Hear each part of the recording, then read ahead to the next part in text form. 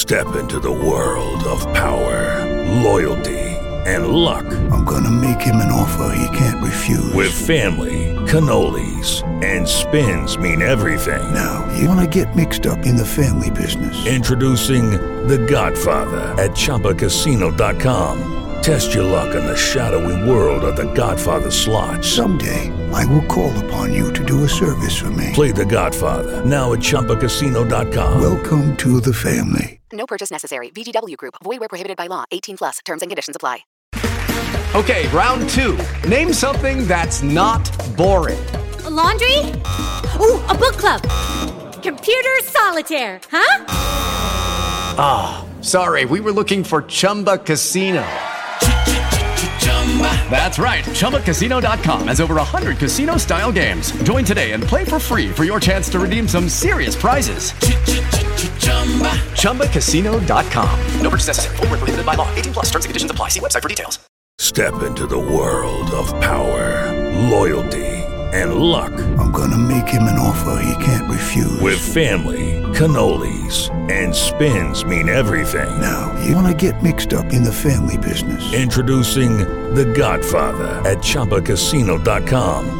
Test your luck in the shadowy world of The Godfather slot. Someday, I will call upon you to do a service for me. Play The Godfather now at ChumbaCasino.com. Welcome to the family. No purchase necessary. VGW Group. Void where prohibited by law. 18 plus. Terms and conditions apply.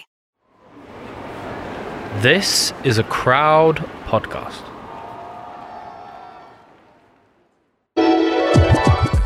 Big Bear is amazing. I reckon we need to do a whole episode on sparring. Paddy, I think he's broke my rib. Noam Golovkin, This guy just knows how to fight. biggest rivalry of the generation. Just had my nails done. I don't want to, what do I want that for? Are you hell for leather straight away? Let's get on with it. I'm George. He's Dec. Hello. It's the George Groves Boxing Club. Dec, Yes. why are we here? Well, George, it's our favourite.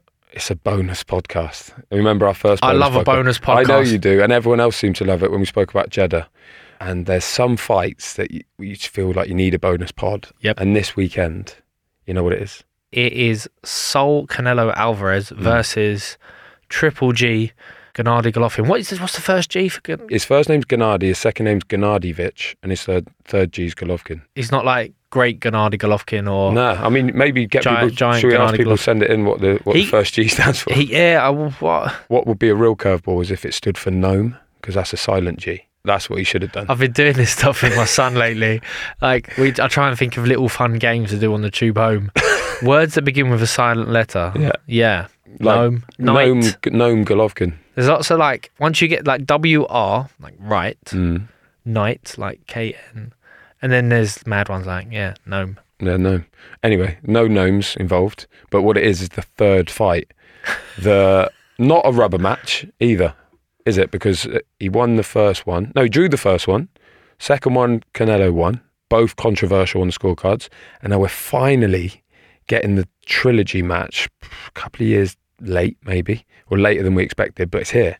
And the buzz is there. It's Las Vegas. We're back in what is maybe the biggest and best rivalry of the generation. Now we're at that stage where, since their second fight, people might feel that there's been a slight dip in Gennady's performances. Obviously, he's getting on now, and Alvarez has sort of dominated at super middleweight, went up at light heavyweight. But Alvarez coming off the back of a loss, so I think it's, to be honest, I think it's the right move for Alvarez. I didn't think going back in and fighting Bivol again was the right move. I think this is a brilliant fight. It's a fight he can definitely get up for and train for. Well, before we get into the breakdown of the fight and your opinion on it, let's rewind, set the scene for us. Big Bear, California, Abel Sanchez's gym, when Golovkin was training there. And you rocked up there to spar him. Tell us a story. 2014, I'd just been beaten by this guy called Carl Froch. So it was a big fight, big hullabaloo at the time. And then it wasn't long after that. I feel like it was literally, we boxed in May and it was still summer. So it might have been a couple of months after that. I'm fat and slow and out of shape, and but I'm thinking, right, Golovkin wants to spar, or there's an opportunity to spar him. I was like, yeah, I'll have that. Why not? I was training with Paddy Fitzpatrick at the time, and I can't remember how it came via him, and he said, I think we should do it. I was like, yeah, I've got nothing to lose, really. Or at least you think. I was going to say, most people would think sparring Golovkin, you've got a lot to lose. You've got a lot to lose, that's what makes you world champion, I guess. I didn't really care. It might be noticeable there, but I didn't really care what people think of me for a lot of time. Went out to Big Bear.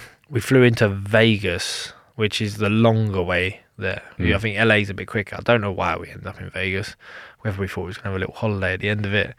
But yeah, just you and Paddy go? Me, Paddy, Barry O'Connell, who's my conditioning coach at the time, and Dan Lawrence. Friend of the show. Friend of the show. He's in the club. Dan Lawrence came out and we had a magic time. Like, Big Bear is amazing. Like, I'm not sure what the European equivalent is.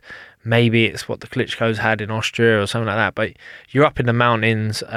You're away from it. It's a good place to go and do a camp. We stayed in a little log cabin thing that Tom Lofford sort of set up for us. It was like a lad's trip.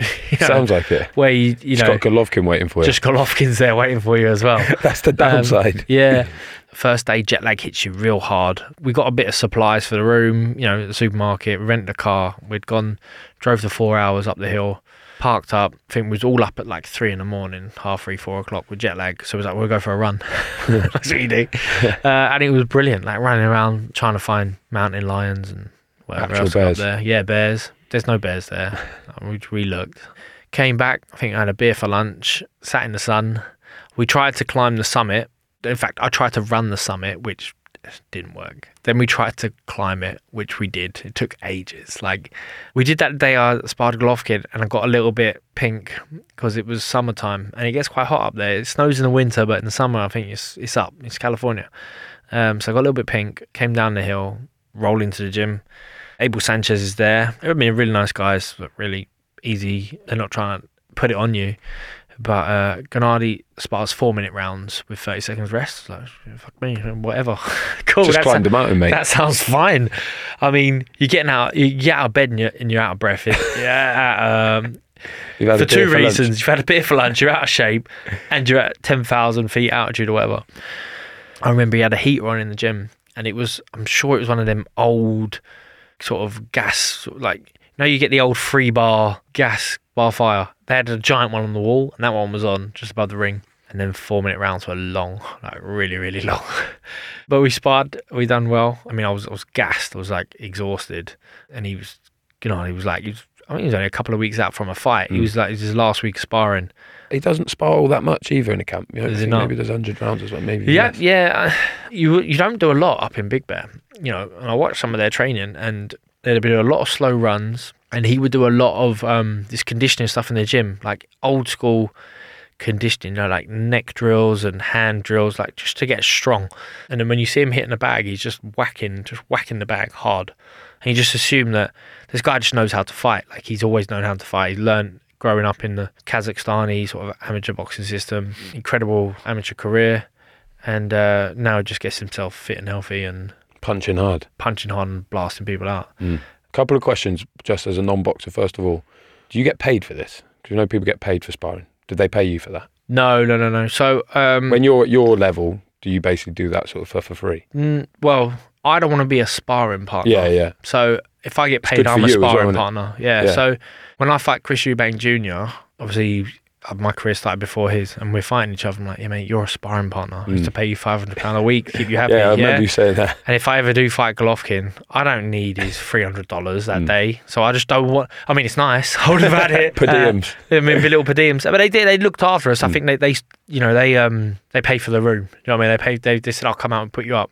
And I'm sure they must have offered money for. I don't need any money for sparring. Plus, once you're a sparring partner, a paid sparring partner, it's like, right, you need to be here at 10 o'clock. I want you to do this many rounds, do this, do that. It's like, I'll come when I can. I'll be there when you want me to be there. But if I want to do 2 rounds a day or 10 rounds a day or whatever, you just don't feel that sort of pressure. And it's an ego thing for me. It's just an ego thing where I'm not a sparring partner. I was never really a sparring partner. I sparred anyone who I sparred, Darrell, Froch, Golovkin, many others. I never really got paid. Next question. We'll get into the nuts and bolts of how this session went, but are you hell for leather straight away? Or do you have a little move? Is it quite well natured at first and you both feeling each other out and just, is it quite techie at first, or is it just like, let's have it? If I see an opportunity in the first split second, I'm going to iron him out if I can. But I don't want it to look like I'm trying to bum rush him or iron him out or whatever. I don't want to look like it's effort. I want to be effortless. And then even if I get bum rushed by someone, I used to try and stay nice, calm, composed, tuck 'em. Like, it wasn't always about winning rounds. I'd rather have someone try and just tee off on me for 2.5 minutes, but then I'll slip that cheeky body shot through in the last 30 seconds, and then I can see his eyes bulging at his head, and I can finish it any second. Me and Golovkin, I suppose it was a bit of a technical thing at the start because you don't know the other guy in front of you. Also, I'm trying to get my legs to wake up from the bloody summit, and then trying not to breathe too loudly from the suffocation that was going on in the 110 degrees in the gym. I mean, Golovkin's fantastic at setting traps. I can imagine. I didn't do a lot of rounds with him, but that's what he does. If I was a sparring partner of his, it wouldn't be a nice thing to have, because it'll take you a while, I'd imagine, longer than most, to figure him out as such. And that's just what you always end up doing with sparring partners. You figure them out. You know their little tells or what they like to go, and you leave them an opening because you know that's where they want to go, and you'll catch them fire off of it, or you just break out here, make a move here. And I think my timing was out because I wasn't in shape, so that might have flattered him a bit, especially because he's not the tallest and he doesn't really have great big long arms. So to find the time to break out, make the angle, and get a shot behind your elbow, like, that's quite impressive. Especially you, because you're quite tall as well. Well, yeah, and I'd always be pretty conscious. I used to fight with a defensive frame of mind, so an aggressive counterpuncher, but I'd always be wary of what's coming back. So I'm not like throwing 6 shots and then the guy's going to be opened after the second or third shot, whereas my shots were like 1, 2, maybe 3. To be honest, as I say, I didn't really give myself a fair crack at performing especially that great, and part of me is like, well, if I go and I don't spar well, but we end up boxing later, that's fine with me. I'd rather lure him into a false sense of security rather than going up there trying to hand him his ass. If I do manage to do it, then he knows what's coming if we ever do fight, or maybe that fight just doesn't get made. I reckon we need to do a whole episode on sparring. Is it true, though, last one on this, that they offered you a body bag or like a body protector? Yeah, is that true? I heard secret. they offered all the sparring partners. Yeah, no secret now. So I think it's an NFL sort of body armor kit. It's just like a little thin plastic thing, but it's like a protection for the ribs, and I don't know, the sternum as well. So, and they had sort of had a makeshift one. They had like the old hand wraps were like the little slings that would go around your neck or whatnot, and then you tie it around your back. Essentially, like, when you see the trainer with a big body belt, instead of a big cushion padded body belt, this is just a really thin little plastic one. And then, before the first day sparring, they said, do you want to wear this body belt? Gennady wears one. I was like, nah, I don't want that. Just had my nails done. I don't want to, what do I want that for? And then he said, you sure? I said, yeah, no, it'll get in my way, slow me down. I don't need that shit. Got through the first spar. Second day, they're like, okay, you sure you don't want to wear the, because, Gennady wears one. Like, you don't be like, they didn't say it to me, but everybody said, Gennady's got one. Don't worry about it. Like, don't be precious. You know what I mean? But I genuinely thought it's probably going to slow me down. Like, it's going to be weird. I'm not going to be used to it. My elbow's going to rub against it or catch it or whatever. Plus, I never used to give myself them sort of advantages where I don't really want him to land any body shots on me and me go, oh, I can take that. I'd rather get the real one. Skip forward 2 rounds later. We're in like the last minute of the 4th minute of the second or third round, and then at this point, I think I was getting a bit confident. I was landing a few shots on Gennady, and I'm bigger than him anyway, so I can sort of punch at mid to long range and have success. And I haven't done the summit this day, and my sunburn has eased down. I've had a proper breakfast, so I'm feeling like literally double as good as what I had done a day or so previous. And Gennady steps into range, and he gives me the touch whip, and he shows high, and then just whips. I'm just feeling which rib he broke. George is literally feeling he broke his one of the ribs. I'm saying, it's got to be a right hook. Backhand right hook to the body, and just knocked all the wind out of me. Like, I was like, ooh, show no weakness. Like, I'm fine. Go back on. Just don't ask me a question. I can't talk right now. I couldn't breathe. So I thought, that's weird. Like that. That's like, I've never been hit like that before. I've never had that feeling before. And rarely would I get like winded. But yeah, this felt like, like when you're on holiday deck, like we've been recently, and you're floating around on a little float, and then it's just a little hole. So it's hole, and you could, and that's what I felt like. I was deflating there. I was like, so we sort of got on my bike a little bit, finished the round up, and I thought, I'm not going to tell no one. Like, I won't tell the corner but I didn't. I just straight away went, Paddy, I think he's broke my rib. And he went, yeah, what do you think? I said, yeah, it's fucking weird. Like, it's hurting. He goes, all right, that'll do. I went, no, don't let him down. Don't show weakness. Put it on a t-shirt. And he went, no, that's okay. That's enough. I went, all right, yeah, thanks, yeah, that'll do. And then they said, hey, boys, sorry, he's hurt his rib. And then they went, oh, okay. And I know they're thinking, should have put the fucking body bar, shouldn't you? And then, like, we literally went, I said, what do you do for a broken rib? And he said, oh, we don't know. Have a beer. Yeah. Do you know where the hospital is? So we went to the hospital. But yeah, that was worst the end. lads' holiday ever. Yeah, well, it turned into a proper lads' holiday at that point, didn't it? Just sitting in A&E waiting for a rib to get... And you don't do anything for a broken rib. You just put a corset around you, and hope for the breast. Hope for the breast. It's a gag. And that's Vegas for you. Well, that was 2014. That's like peak Golovkin. So we're 8 years on now. He won his last fight by stoppage, but it didn't look great at the start of it. A lot of people feel like he's slipping and Canelo could even stop him in this fight. But he's never even been down in his career. Do you feel like this is as competitive a fight as the first two, or do you think that Canelo has increased or has gone up since the last fight and Golovkin's gone down? That seems to be the sort of perceived wisdom. Don't think it's going to be quite as clear-cut and black and white as that. I think we'll see a better Golovkin for this, and Alvarez is coming off the back of a loss, which... Yeah, to Dimitri Bivol, should say. Light heavyweight. Light heavyweight. So he's coming down the division. I don't think he blew up properly into that light heavyweight division where it's going to be a struggle to come back down to middleweight. And he's been fighting at super middleweight for a while, and he's used to that. But I don't know, Dec. I don't know. I've got a sneaky feeling that we're going to see a revitalised, rejuvenated Golovkin. Really? Someone who's just going to roll back the years a little bit. And maybe this is his last outing, go out on a high and want to win, because it would be career defining, like legacy defining for him if he beats him. And maybe now's the worst time to get Alvarez, but maybe it's the best time. We don't know. I don't know the guy well enough to know his temperament. For someone who seems pretty emotionally detached from his boxing, Alvarez is emotionally involved in this Golovkin fight, and Golovkin too, to a certain extent. So he feels hard done by both the previous fights, so he'll want to right that wrong. Just whether he can do this now at 40, I don't know. So if I gave you 20 quid now and said, where's this money going? I think Alvarez is going to be the favourite. I think Alvarez beats him, but if there were nice odds on Golovkin, then I'll roll the dice on that 20 quid then and stick it on Golovkin for an upset. Feels like any combination of the two, no matter where they are, is going to be nip and tuck either way. Distance fight, do you think? I don't think so. I think this could be just like a bit of a barnstormer. Like they might, because I think Alvarez want to chin him. Like he'll want to prove that point, And he's been riding high for years now. Done some incredible things of late, beat some really good champions, and beat them comfortably. Really, even the fights where they're making out like the scorecards are pretty even, but there's always at one point where boom, the fight's over because it's that one-sided. I think Alvarez will want to put it on him, and I think Golovkin will fight fire with fire.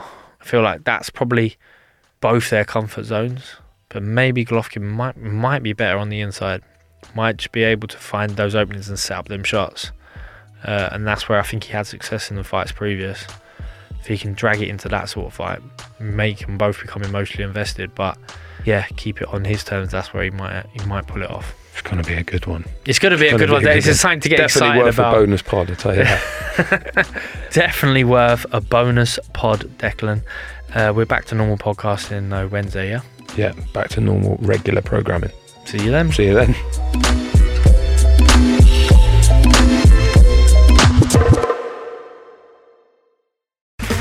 Okay, round two. Name something that's not boring.